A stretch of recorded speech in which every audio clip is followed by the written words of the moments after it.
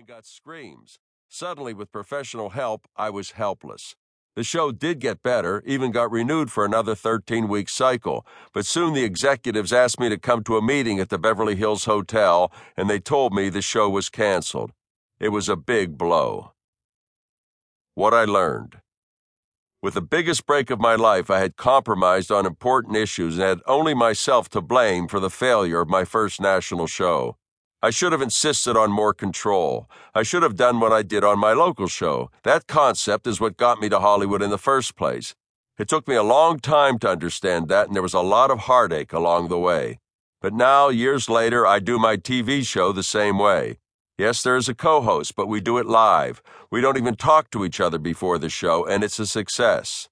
Whatever your situation, whatever your job, focus on your positives, build on them. Whatever you do, believe in yourself. If you do that, there's a better chance others will believe in you as well.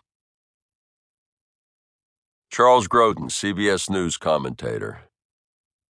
There's a story I like about a boy who was 10 years old and had never spoken. His parents just assumed he was unable to. Then one day at dinner, he tasted the spinach and said, "I don't like this." His parents were stunned. "Bobby," they said, "you can speak. How come in all these years you've never said anything?" The boy said, "Up until now, everything's been okay." For me, everything seemed okay until I was around 14. If you measure mistakes by the length of time they cause you trouble, then my biggest mistake began then, since to this day I still pay a price for it. It started innocuously enough.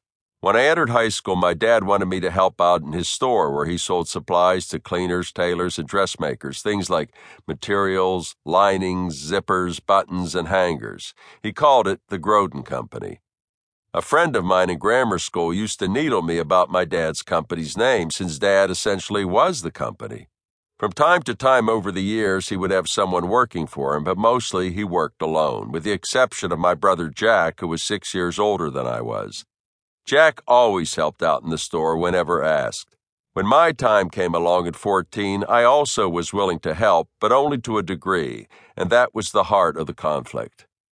I had started kindergarten at 4 and Hebrew school at 8, so for as long as I could remember, I was in school during the day and spent a few days after school each week in religious training. When I got into high school, I had some other ideas for my after-school time, like athletics and dramatics. I joined the Mask and Wig Club in high school, but I wasn't really available to be in a school play because my dad wanted me to work in his store. It seemed however much I showed up to help, my dad felt it was not enough. He had to drop out of school at 13 to help support his family. You were allowed to do that in those days, so my dad's idea of work was you get up very early in the morning and work about a 12-hour day. That's what he did 7 days a week his whole life. He came home earlier on Sundays sometimes, but he worked 7 days a week. Not only that, but he did it even though he was always sick. He developed a rheumatic heart as a boy and was never in good health. The only time he wasn't at work was when he had what seemed to be regular stays in the hospital. Often he would come home from work and go right to bed, so he'd be able to get up and go to work the next day. I have a vivid memory of him sitting at the dinner table, his head leaning on his left hand, exhausted. I never fully factored in my dad's health and the amount of time I put in at the store. I was so used to seeing him ill, I'd never seen him any other way. I never realized how serious his condition was. Also, while we weren't rich, I never felt the pressure of not having enough money, and I thought my dad could easily afford to hire a kid who could do what I would do for 50 cents an hour, which he often did. Still, Dad felt it should be me there more often and not some other kid. This conflict had a couple of noticeable results. I was just about never given the family car to drive after I got my license at 16, and my dad eventually wanted me to put all requests for anything in writing, which I did. He would respond in writing as well, even though we lived together in a small 6-room house. He just didn't want the stress of having to deal with me in person in any situation where we had differences.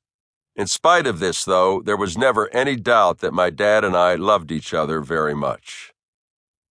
Later, when I was older and working at the store, more than one customer would say, "Oh, you're the one who wants to be an actor. Your dad is always talking about you." In spite of our